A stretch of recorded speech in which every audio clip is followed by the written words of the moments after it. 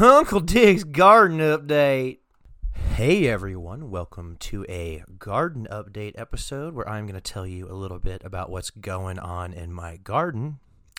And maybe we'll talk about a little something else, and then I'll say goodbye. So, first off and foremost, my peas are doing amazing. I've had a couple big, full, bowls of peas. So, my significant other is eating lots and lots of snap peas.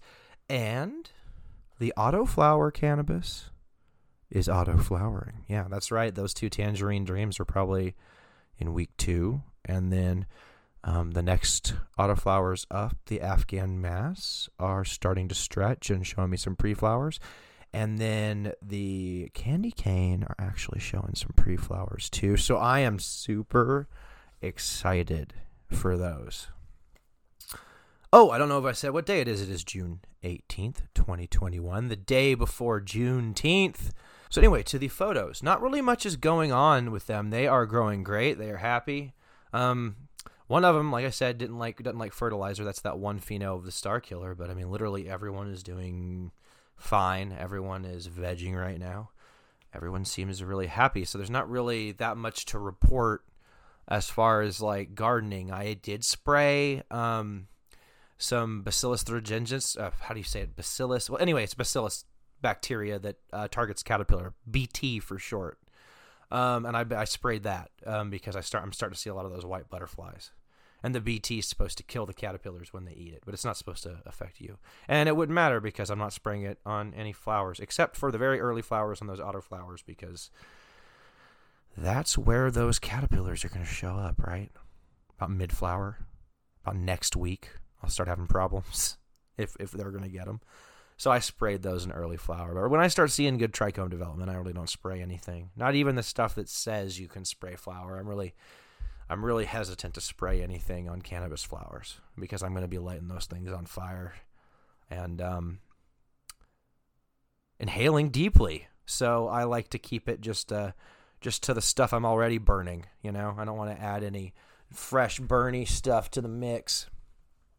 So yeah. We're at this time where if you're doing everything right, your garden should be boring. I mean, you're going to be dealing with pests this time of year. It's starting to warm up, especially if you're outdoors.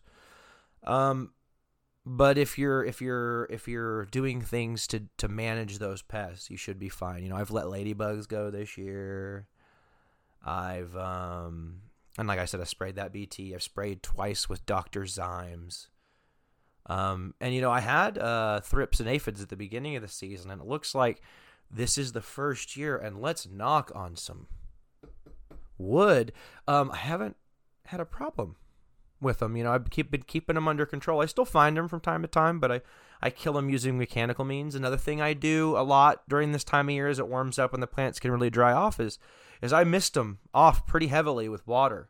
Even if I'm not watering, even if the soil's saturated, I go ahead and I mist the plants, and that knocks off a lot of bugs, and you know can make certain bugs kind of just decide they don't want to live there because they're getting friction. And I'll do that every morning sometimes, and that depends on what kind of climate you're in, whether or not you really want to be covering your plant in cold water in the morning.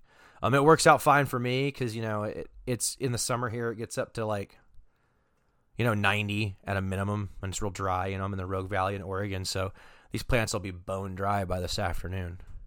So yeah, I just there's a lot of different things you can do for pests. I'm not necessarily saying you should do any of this stuff. It kind of depends on your area, but these are some ideas of some stuff you could do for pests. And there's also some biologicals that I'm not even exploring. I've never used predatory mites.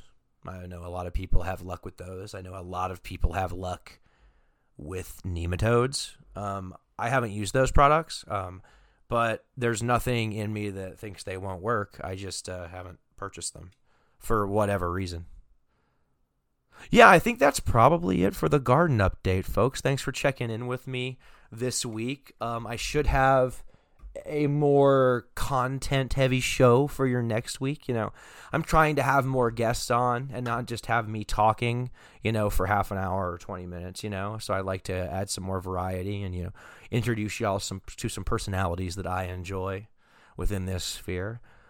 Anyway, have a great day and let's overgrow the world.